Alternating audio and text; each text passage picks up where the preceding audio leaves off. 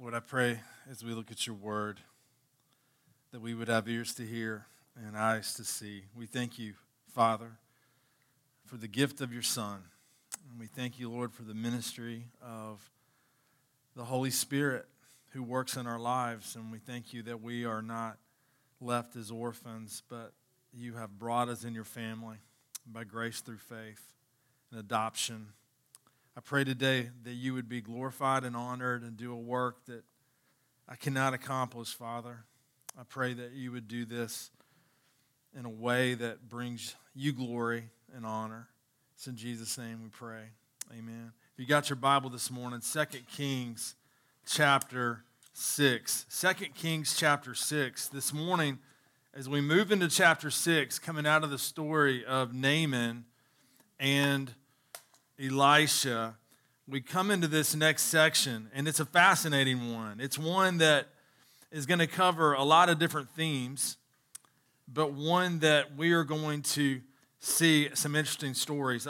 The title of this message is A Floating Axe, A Frustrated King, and a Feast for Enemies. A floating axe, a frustrated king, and a feast for enemies. 2 Kings chapter 6, verses 1 through 23. One thing that I was encouraged by in studying this is that when we look at the name Elisha, you know, so many of these people that God uses in the scripture, their names are evident of how God had called them and how God was going to choose to use them.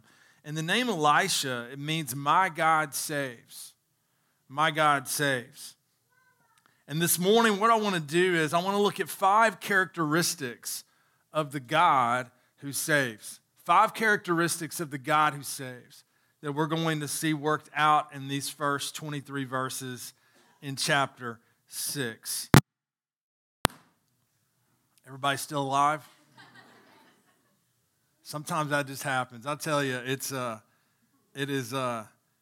never a dull moment when you deal with just technology. You never know what's going to happen. I'll tell you, I told you this before, but when I was a student pastor, I worked with 3 other guys, and when it was my turn to run the sound booth, I always noticed that people like to turn around and see who's back there. But the person in the back's looking at everybody turning around going, "Don't look at me. I have no idea what just happened." And so I relate to that position. It's a very awkward one, but we got your back, Stan. We got your back. The first characteristics of the God who saves, he rescues. He rescues. We get into verse 1 of chapter 6. Let's read it. Now the sons of the prophets said to Elisha, "See, the place where we dwell under your charge is too small for us." It's fascinating because when we were back in 1 Kings and we were around chapter 18 and we saw Elijah's depression, and remember one of the things that he was tempted to think, and he thought it, basically that he was the only one out there that would follow God. And yet God had his people, and God was doing a work. It's easy to lose sight. It's easy to just completely get distorted in our perspective. And now, little did he know that the one that he would mentor would be in a ministry where the place where the sons of the prophets dwelled was too small. I mean, the way we would probably liken this in modern times would be like this little seminary. The sons of the prophets, they need a bigger dormitory. They need a place to dwell. It's growing. God is working. And what is their idea? Let us go to the Jordan and each of us get there a log and let us make a place for us to dwell there. And he answered, "Go." So they're going to build this. Literally, this is going to be a project that the sons of the prophets are going to be a part of. And Elisha's on board. He says, "Let's go." Verse 3, then one of them said, "Be pleased to go with your servants." And he answered, "I will go." We come into verse 4. So he went with them, and when they came to the Jordan, they cut down trees. I was fascinated as I was reading Dr. Phil Ryken, and just as he was going through the miracles that we've seen. 10 miracles already for Elisha. He struck the Jordan River with his mantle back in chapter 2 of 2 Kings and walked over on dry ground. He healed the bitter waters at Jericho with a pinch of salt. He cursed the juvenile, just the rebellious men, might have been juveniles, might have been older men, and 2 bears came out of the woods to maul them.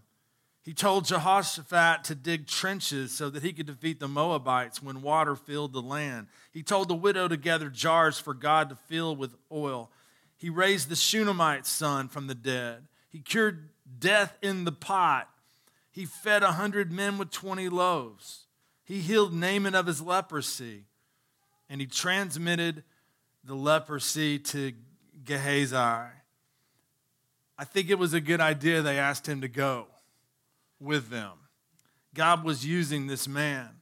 And in a way that when we think of the prophets of the Old Testament, God's spokesperson, and literally in his ministry, God was uniquely clarifying to the people that my God saves, that the God of Israel saves. He brought salvation. He was the only one that was powerful, that could work.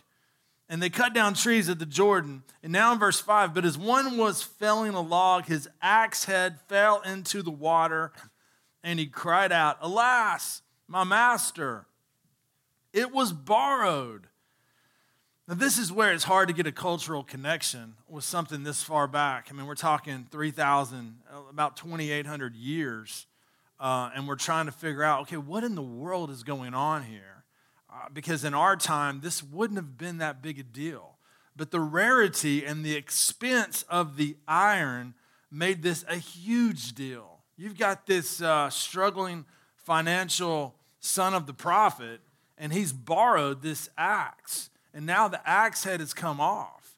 And now, I mean, for the amount of money that it would cost for iron that was scarce in that day, he's panicking. It's similar to what we see, the same kind of call out to the master in verse 5 and in verse 15 of chapter 6. But I heard one man liken it to this. I think it's a good analogy. Imagine a unreached people group. I'll tell you what's really fascinating is that when we were in Myanmar and we were going into villages where there were nothing but huts, it was fascinating to see kids walk out of the hut with an iPhone. That was just sort of unique. I wasn't expecting that. People that their phone was literally worth more than anything they owned.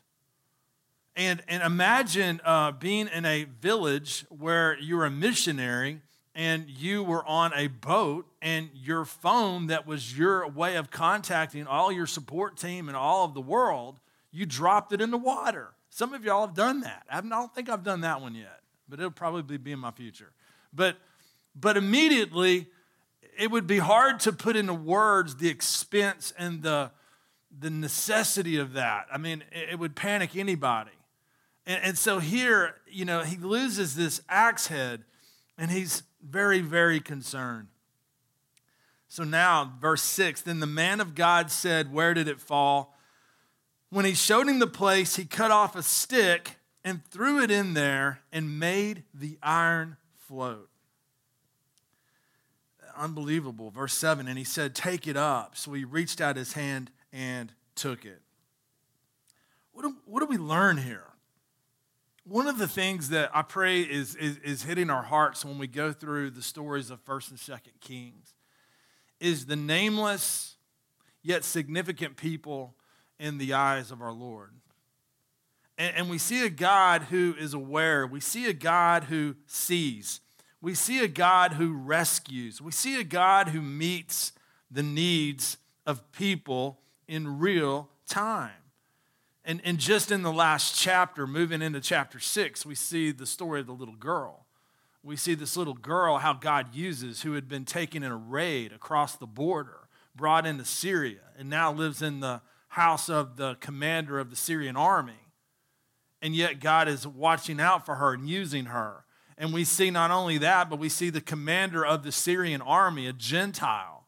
Yet we see that faint promises and fulfillments of this covenant that God made Abraham in Genesis 12, that through the seed of Messiah, all the families of the earth would be blessed. And we see that God had a heart and a plan for all the world. And we see that even a Syrian, God was concerned for and brought cleansing in his life. And now you see this son of the prophet that's not mentioned like Elisha, yet he's in a really dire situation and he's panicky. And Elisha, as a prophet of the Lord, is demonstrating the power and the character of God and how he meets this young man's need. I wonder, have you lost sight of how God meets needs? I remember years ago, one of my friends, he made a good point. He said, we don't really have to trust God, we think. And I was like, what do you mean? And he says, what's your credit limit on your credit card? We all have credit limits. Some, a lot of us. And it's one of the ways in which, if we're not careful, we begin to condition our lives with the thought that we are in control. If you think about it, you hear people talk about their pension or talk about their retirement plan or their accounts, or hear about all the ways in which they have sort of brought risk aversion in a context that they're comfortable with, that they care about. We can lose sight of the fact that it's God who sustains our life. It's God who's allowing my heart to beat right now. We're breathing only because of the good hand of our Lord. And yet in this story, we're reminded that God has watchful eyes and that God has a personal concern for the need of this man. In our life, the question that hit me here, are we looking to God as the one who meets our needs? Are we conscious of our needs? Can we relate to the son of the prophet in how he recognized his situation and Elisha as a vessel through which God illustrated his provision? Have we lost sight of that? I was on a walk just a couple of days ago and just thinking about situations in my life where I need wisdom with people, just personal concerns going on in my heart. Situations, the older you get, the more you think about your kids and the more you think about all the decisions they're making. And you realize real quick how your parents aged a lot in middle life. All of the things that are happening in your world. And one of the things that would be so sad is if we went through a study like 1st and 2nd Kings and we just got accustomed to the stories, but we didn't learn from them. And through the instruction of the Scripture, we walked in hope because of who God is. I wonder what you're dealing with today. I wonder how you're processing your needs in your life. Is it just another to-do list of things that you've got to navigate in your own wisdom and in your own power? Or is the personal nature of a God who cares for the faceless and the nameless of the world and how he meets their need, does it touch your heart and does it compel you to follow him and to pray to him and to go to him with your personal concerns and to understand that he's a God who cares? I love this because for me, I thought of this story in relationship to concerns that could tempt you to worry or be anxious. 1 Peter says, humble yourselves, therefore, under the mighty hand of God, that at the proper time he may exalt you, casting all your anxieties on him because he cares for you. What are you overwhelmed with this morning? The beauty of the Christian life is that we don't have to wonder if God loves us. He's demonstrated his love towards us at the cross. The beauty of the Christian life is that we have boldness to now come before the throne with confidence because of the blood of our great high priest who allows us now into his presence. And we see how he is the God who rescues. He's the God who rescues. He rescues, he delivers, he provides. There's so many words you could put in there beside rescue, but for me it was this picture of practical day-to-day living. He's the God who rescues in the small and in the large. The second characteristic I think we see here in this story is he's the God who sees. He sees. And we move into verse 8. And if you haven't read this yet, look at it with me. Once when the king of Syria was warring against Israel, he took counsel with his servants, saying, "At such and such a place shall be my camp." But the man of God sent word to the king of Israel, "Beware that you do not pass this place, for the Syrians are going down there." And the king of Israel sent to the place about which the men of God told him. Then he used to warn him, so that he saved himself there more than once or twice. And the mind of the king of Syria was greatly troubled because of this thing. And he called his servants and said to them, "Will you not show me who of us is for the king of Israel?" I read where there's actually, I guess, in really detailed Hebrew studies, it could be that it's, "Will you not show me who of us is against the king of Israel?" Like something's going on here. He knows every move I'm making. He knows exactly what I'm doing before I do it. Verse 12, and one of his servants said, "None, my lord, O king, but Elisha, the prophet who is in Israel, tells the king of Israel the words that you speak in your bedroom." God is revealing to Elisha the plans of the king. He's the God who sees. He's the God who sees. He sees it all. I was thinking about playing cards with Ben and Will.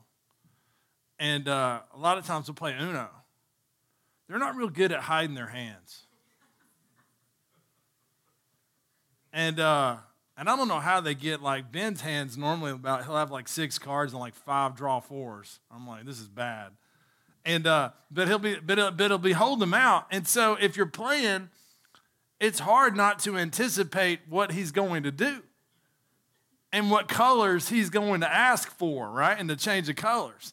And so the king is feeling like, all right, what's going on here? Is somebody looking at my hand? Is somebody looking at my cards? What's going on? Why in the world? And he goes immediately to thinking that he has somebody disloyal amongst his own troops. And yet they tell him, they're like, "Look, sorry." Now, isn't it fascinating that God just took the commander of the Syrian army? Now, I know we got to be careful because when we look at a narrative like 1st and 2nd Kings, it doesn't necessarily have to play a strict chronology. Because when we see these stories, God is using them in the life of Israel. And so we have to at least consider sometimes it's not strict chronology. But it appears that the story we just read in chapter 5 happened before chapter 6. And Naaman, who's the commander of the Syrian army, just experienced a drastic cleansing. And now, the hard-headed, arrogant king of Syria, not compelled by the work of God and the life of his commander, is finding out yet again the God of Israel is powerful. The God of Israel is using his servants to confound the wisdom of his own plans. He's frustrating the plans of the king. In verse 11, and the mind of the king of Syria is greatly troubled. So what does he do? He's basically going to seek to raid Israel. He's going to go after Elisha. And looking at this, again, I want you to hear the words of Romans 15:4. For whatever was written in former days was written for our instruction, that through endurance and through the encouragement of the scriptures, we might have hope. What do we learn about the character of God here? What do we learn about the power of God? God's plans are not thwarted. God's will be accomplished. Do you lose sight of that? I know I do. I need to be reminded of this. I'm preaching to my own heart. And when we look at a story like this, we're reminded God is not mocked by people who reject him. God is not at the mercy of powerful earthly people. God can work. God confounds the wisdom of this world. God sees. He sees. He's the powerful God. He's the Lord of hosts. He's capable of taking care of us. He sees it all. I was thinking about a story of even when Jesus appears to Saul on the road to Damascus. Saul, Saul, why are you persecuting me? He calls him out, and what strange words that might have been to Saul. Like, I'm not persecuting you, I'm persecuting these Christians, yet God was the God who saw all. He saw the plight of his people. He saw all that they were facing. It goes hand in hand with the first one. A God who is capable of meeting our needs has to be capable of seeing all. He has to be capable of handling the needs of his people. In order to do that, he has to be omnipresent.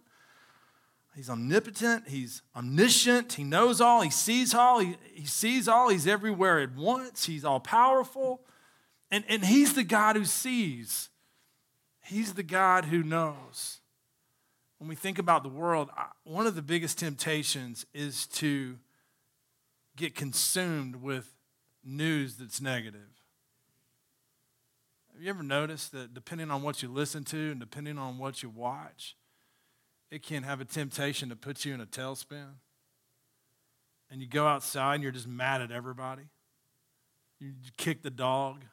You're just mad at everybody. You're just upset, irritated, on edge. And we got to be careful. We have to understand that, God calls us to be effective light and effective salt. We need wisdom how to speak into the culture. We need wisdom to be effective ambassadors for the Lord Jesus Christ. But we have to be careful that we don't have this doomsday mindset when it comes to the culture wars, when it comes to all that's taking place. If you looked at what was happening on a news report and you understood in these verses that the Syrians were going to literally surround Elisha and the servant of Elisha is overwhelmed, you'd be overwhelmed as well. But yet, what do we learn here? God sees. God is not mocked. God's plans will prevail. God's way is sufficient. When we look at the world, I pray we would learn from these stories, not just take them as stories where we're wowed and amazed at all these things that happened almost 3,000 years ago, but that we put them in real time and understand that the God that we serve is a God who sees all. He's not asleep. He's aware of all that is taking place. He'll take care of his world. He will not be mocked. Not only does he rescue, not only does he see, but he humbles. And we see how he humbles a man who's very arrogant. And we're looking here at the Syrian king. I was looking at one resource, and I thought that this was really helpful to me. Basically, you see how he humbled the king, not only through the frustration of the king's plans, number one. You see how he humbled the king through the protection of Elisha and the humiliation of the Syrians and how he toys with them. But then we're going to see, thirdly, he humiliates the Syrian king by showing mercy to the Syrian army. It's unbelievable. Earlier, Mike read in our call to worship in James 4. I want you to think of that this morning. The scripture is warning us that a humble, arrogant disposition towards God has a tragic outcome.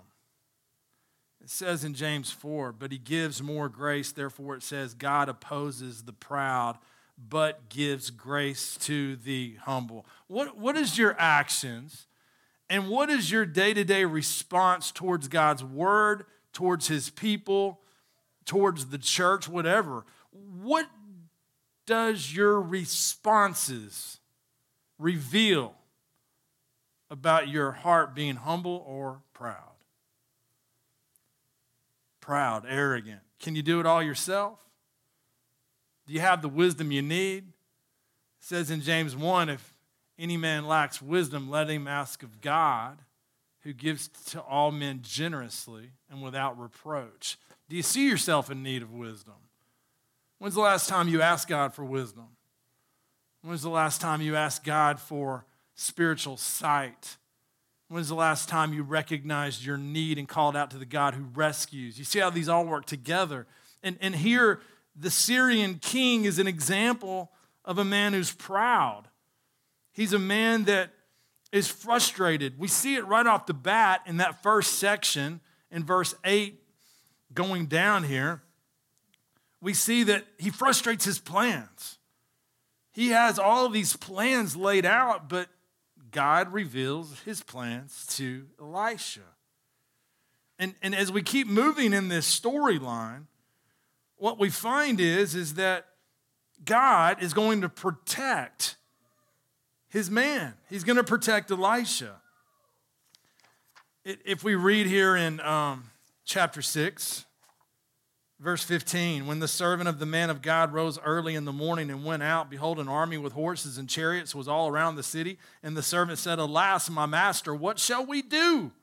Verse 16, he said, Do not be afraid. To those who are with us are more than those who are with them. Then Elisha prayed and said, O Lord, please open his eyes that he may see. So the Lord opened the eyes of the young men, and he saw, and behold, the mountain was full of horses and chariots of fire all around Elisha. And when the Syrians came down against him, Elisha prayed to the Lord and said, Please strike this people with blindness. So he struck them with blindness in accordance with the prayers of Elisha. And Elisha said to them, This is not the way, and this is not the city. Follow me, and I will bring you to the man whom you seek. It's unbelievable because now these guys are kept from seeing. They're blinded, and the man they're looking for is now their leader. Elisha's taking them to Samaria, where they're going to discover that the man they're looking for is right there. And what happens?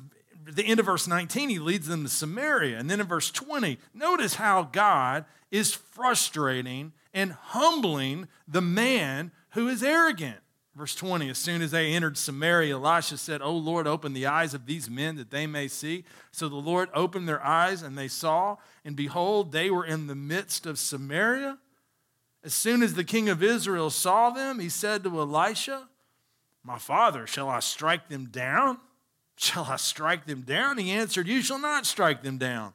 Would you strike down those whom you have taken captive with your sword and with your bow? It set bread and water before them that they may eat and drink and go to their master. So he prepared for them a great feast. And when they had eaten and drunk, he sent them away and they went to their master. Can you imagine that? They come back and he's like, okay, where is Elisha? Can you prove to me he's dead? And they're like, let's tell you about what happened here. We actually went into Samaria. We were surrounded. And rather than the king kill us, he gave us a feast. I mean, unbelievable mercy, unbelievable kindness. This is not the way you think war going. He's humbling this man who's arrogant. And yet we'll see sadly from verse 24 on, as we move through the narrative, the guy is not humbled. He's what? He's doubling down. He's doubling down in his disposition towards God. The question I've got for you this morning is this. He's the God who humbles. Has God humbled you? Have you been humbled by God? I remember the worst I ever got in trouble was 9th or 10th grade. And I remember I was in a lot of trouble. They had a lot of evidence on me. And I was sitting at the table, and I was scared. I wasn't really tearful, but all of a sudden the tears started rolling. And they seemed to be working, so I just kept it going. I kept crying. I cried. I was not remorseful. I was trying to protect myself. I knew I had to navigate a very dangerous situation, and I needed wisdom. Unfortunately, it wasn't godly wisdom. It was earthly wisdom. How do I get my mom and dad off my back? Because this could be ugly, and I need to get through this awful crisis. You see, there's a sorrow of the world that leads to death, And there's a godly sorrow that leads to repentance. And a true humility is when we come to the end of ourselves, recognizing that God has the ability to take the arrogant and the proud and bring them down. Yet, I wonder for you, have you been humbled before, but did it really lead to humility and repentance? Or was it just a doubling down of arrogance and pride once you rebounded? Jesus says, whoever exalts himself will be humbled, and whoever humbles himself will be exalted. The passage we just read earlier, God, at the end of that verse, what does it say? God stands in opposition to the proud, but he gives grace to the humble. I pray today that as we listen to the story of the king of Syria and we think about Elisha and his servant and all these fascinating changes and transitions, that we would all pray and say, God, would you give me a humble disposition towards you? Would you help me to learn from people who are arrogant and people that are proud and people that would come against you? Would you prayerfully, God, would you help me to see I need a humble heart? I need a humble heart. What else does God do here?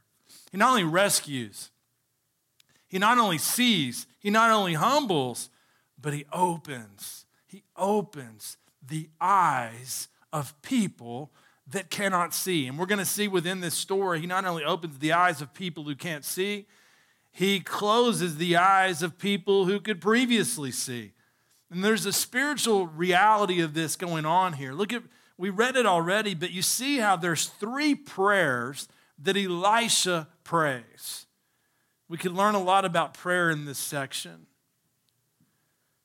One of the marks of dependence of the people of God is that they don't simply seek to do something, they seek to pray to the God who has the capacity and the power to work. We can't open people's eyes. And remember the servant of the man of God. We don't think this is Gehazi. We think this is another servant. It appears, I have a strong feeling he would have been mentioned by name. But here, this guy's scared. He gets up in verse 15, and he looks, and they're surrounded. An army with horses and chariots was all around the city. And what's amazing is Elisha had spiritual perception. He's a prophet. He's given a uniquely given ability to be God's spokesman. And not only that, but to do miracles, to illustrate and to clarify to the people the power of God. But we see behind this, there's a sense that Elisha was a man who was in tune with God spiritually. He could see what others couldn't see. And he prays for his servant. He says, God, oh Lord, please open his eyes that he may see. So the Lord opened the eyes of the young man, and he saw, and behold, the mountain was full of horses and chariots of fire all around Elisha. You get the sense that this man was given the ability to see these angels, potentially, that were literally all around. There was a spiritual realm that he wasn't even aware of. All he could see was that which he could touch, taste and feel. But God opened his eyes to see that he didn't need to be fearful. There's a passage in Deuteronomy. I want to read it to you. It says in Deuteronomy chapter 20, verse 3, let not your heart faint. Do not fear or panic or be in dread of them.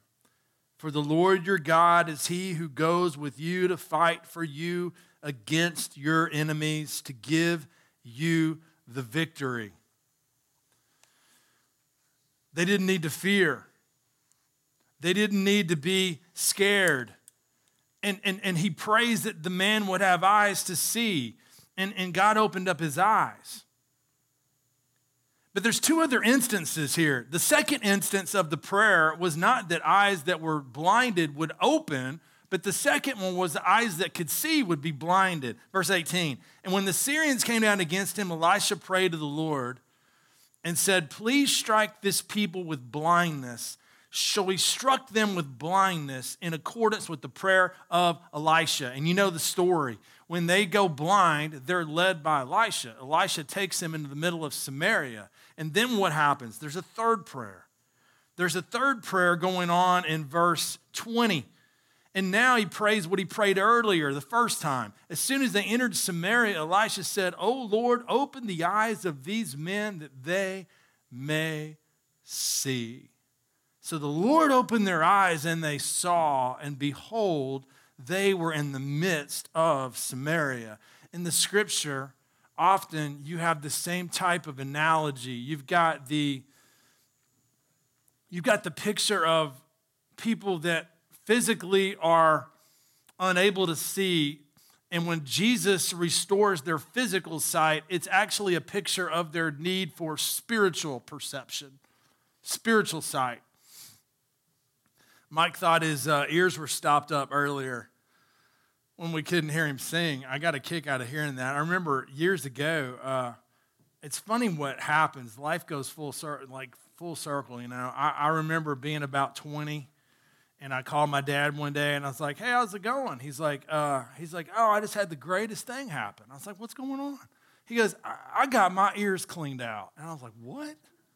You got your ears cleaned out?" He goes, "Stephen," he goes, "I don't think I've heard the engine in my truck for 20 years. But he did now. Because what he couldn't hear, now all of a sudden he heard. I pray that we would see something here.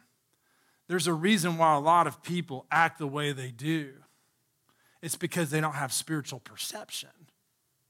They can't hear the things of God. They don't see the things of God. Ephesians chapter 1,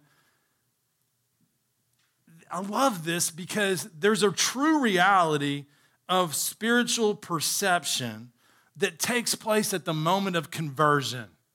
And I'll give you an example of it. Lydia in Acts chapter 16. Notice the story or the explanation as to why she began to care about spiritual things. In Acts 16, one who heard us was a woman named Lydia from the city of Thyatira, a seller of purple goods, who was a worshiper of God. The Lord opened her heart to pay attention to what was said by Paul. I love that. He opened her heart. You mean to tell me it's possible to have closed hearts? And there's a reason why I don't have a perception of the things of God? There's a reason why things aren't interesting to me of the things of God? You remember in Acts 26:18, in that part of this, it says to open their eyes so that they may turn from darkness to light and from the power of Satan to God, that they may receive forgiveness of sins and a place among those who are sanctified by faith in me. Look at 2 Corinthians 4. In their case, the God of this world has blinded the minds of the unbelievers to keep them from seeing the light of the gospel of the glory of Christ, who is the image of God. Now notice what Paul then says. For what we proclaim is not ourselves, but Jesus Christ is Lord, with ourselves as your servants for Jesus' sake. Now look at this last verse. For God, who said, let light shine out of darkness, has shone in our hearts to give the light of the knowledge of the glory of God in the face of Jesus Christ. You see what he's saying here? The testimony of the individual who's experienced the work of God is that they have experienced light that had shone in their hearts to give light of the knowledge of the glory of God. Years ago, I had a friend named Matt Lander, and Matt he was one of my real good buddies, but I used to get in trouble with Matt, and I'm not happy for it, but I'm just being honest. But Matt was facetious, and he would like to do things that he didn't do certain things that you might think were that would get you in trouble. He did other kinds of things. And he called me up one night and he said, Stephen, I got this spotlight. And I was like, what do you got a spotlight for? And he goes, I'm going to pick you up. It was about 11 o'clock. He picked me up, and my other buddy was in the car with him, and we had this huge spotlight, massive. And we went to a couple of friends' houses, and we put that spotlight on their upstairs windows, and it was like aliens were invading. Light just, you could see everything in that house. Light just flooded the house. And one of my buddies was like, man, I didn't know what was going on. He goes, my whole room lit up, everything in it. I want you to think about this. Without the Spirit awakening our hearts, without the Spirit giving light to our eyes, the things of God will be dull to us. But the God who saves is the God who brings light to those in darkness. I tell you, I don't know all that's happening. God works in mysterious ways, but I tell you, one of the ways we can pray, I'm not there, I'm not witnessing anything, I don't know. One of the ways we can pray about revival, we can learn about revival from people that have gone before us. Spurgeon has some wise words about revival that we could pray. We could pray. We hear about things happening. You know what he said about revival? We desire to see the Spirit of God working more mightily in the church. We long, each one of us, to be more completely subject to his influences and more filled with his power, so that we may be full of faith and of the Holy Spirit. We need the Holy Spirit poured upon those who have him not, upon the dead in sin that they may be quickened, upon the desponding that they may be consoled, upon the ignorant that they may be illuminated, and upon seekers that they may find him who alone is our peace. That's true revival. When those things take place, that's a work of God. That's how we could pray. When we hear of anything happening that we're not aware of, we don't know what's taking place, we can pray, because what Spurgeon is speaking about is the same God who had the ability to take a servant who was overwhelmed in fear to give him spiritual perception into the unseen realm and realities. But God's the one who opens up eyes. This morning, would you pray with me that God would open up your heart? You may be like, well, I'm already a Christian. Well, I've got good news for you. It doesn't stop there. Ephesians, Paul's praying to the church. He's praying to believers who have had their heart opened. And you know what he prays? For this reason, because I've heard of your faith in the Lord Jesus and your love towards all the saints, I do not cease to give thanks for you, remembering you in my prayers. And then he says that the God of our Lord Jesus Christ, the Father of glory, may give you the spirit of wisdom and of revelation and the knowledge of him, having the eyes of your hearts enlightened, that you may know what is the hope to which he has called you, what are the riches of the glorious inheritance in the saints. Isn't that a beautiful passage? And our hope is that God is the one who illuminates. God is the one who brings light. I was thinking about some of the applications. You can pray for your family, that God would open up their spiritual perception. You can pray for your own heart, that you would be aware of all that you have and all that you are in Jesus Christ. You realize that this is the best prayer to pray for your enemies? That God would do a work. And just like the Syrians, that God had the capacity not only to take their sight and make it blindness, but he had the ability to take their blindness and give them sight. That's the way we ought to pray for the people of this world, the people that we're tempted to hate, the people that drive us crazy, the people that irritate us. What do? We say, oh God, would you open up the eyes of their heart to perceive all that is real spiritually? But he's the one who rescues, he sees, he humbles, he opens, and finally, he feeds. What a beautiful picture here. Verse 18, the Syrians come down. They think they're toast, you know. They think they're done. They're absolutely done. They had no idea that they were going to leave, with bread in their pockets, walking back to Syria. But in verse 18, they're struck with blindness. But then Elijah prays, and God opens their eyes. The king's like, look, let's take them out. Elisha's like, no, we're not going to do that. And what Elisha does next is shocking. In verse 22, you should not strike them down. In verse 22, so he prepared for them a great feast. And when they had eaten and drunk, he sent them away. And they went to their master. And the Syrians did not come again on raids into the land of Israel. Reminds you of Psalm 23, you prepare a table before me in the presence of my enemies. That's what happened for the Assyrians.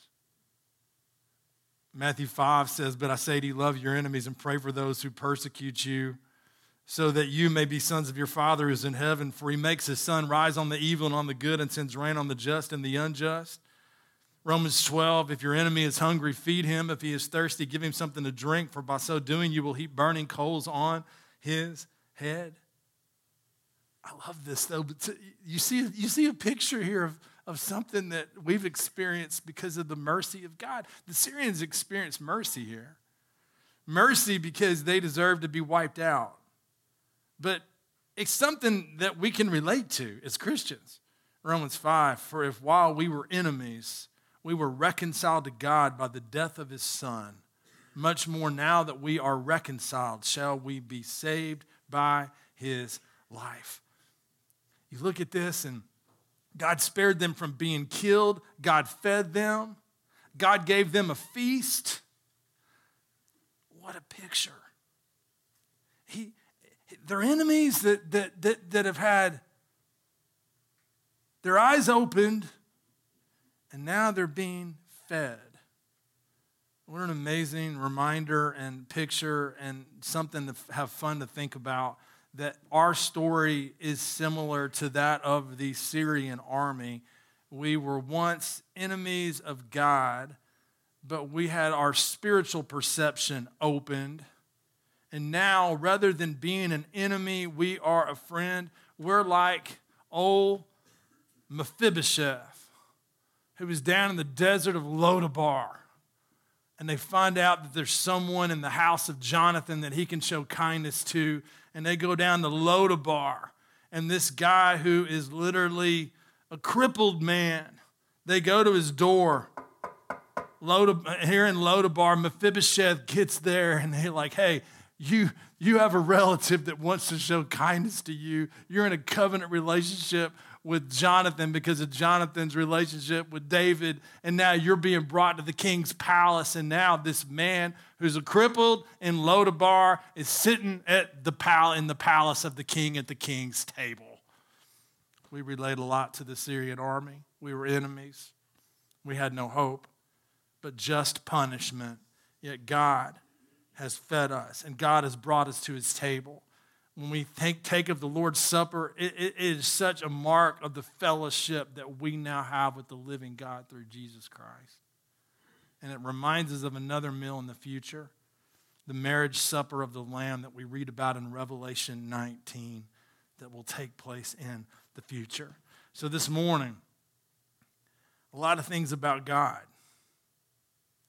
He's the God who we can trust.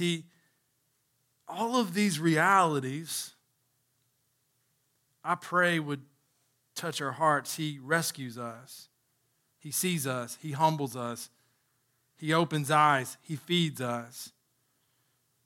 I want to read you a passage and then we're done. 1 Kings chapter 18. It was under the ministry of Elijah. It was at Mount Carmel. You remember what he said on Mount Carmel? As he confronted the prophets of Baal there on the mountain. We read of a passage that Elijah says something very simple. But he says, if the Lord, he is God, then follow him. Follow him. And that's the question for us today. God has revealed himself. I pray that we not only would be encouraged by the story of Elisha, but that it would be personal to our life. and we would see the kindness of God in his character. And I pray that it would compel us to walk with him, to know him, to follow him, to lay down our life before him. Would you bow your head?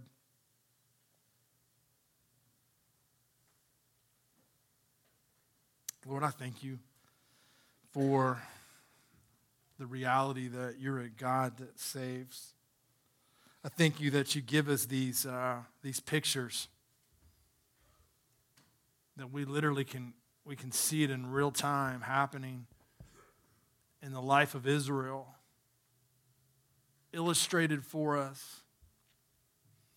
I pray that this instruction would lead us to faith and hope. And I pray that we would follow you, we'd walk with you, we would understand more of your character, and we'd even see more connections to the wonderful grace you've given to us in our Lord Jesus Christ. I pray today that we'd have humble hearts. I pray that what we observed about your character would hit home in our lives. And I pray that we would see that you're God. And just as Elijah calls the people there in 1 Kings 18 to recognize the two choices, to get off the fence, to stop deciding between two options, but to recognize because you are God, you call us to follow you with our whole heart. I pray that would be our response today. We thank you for your grace. It's in Jesus' name we pray. Amen. If you'd stand with me.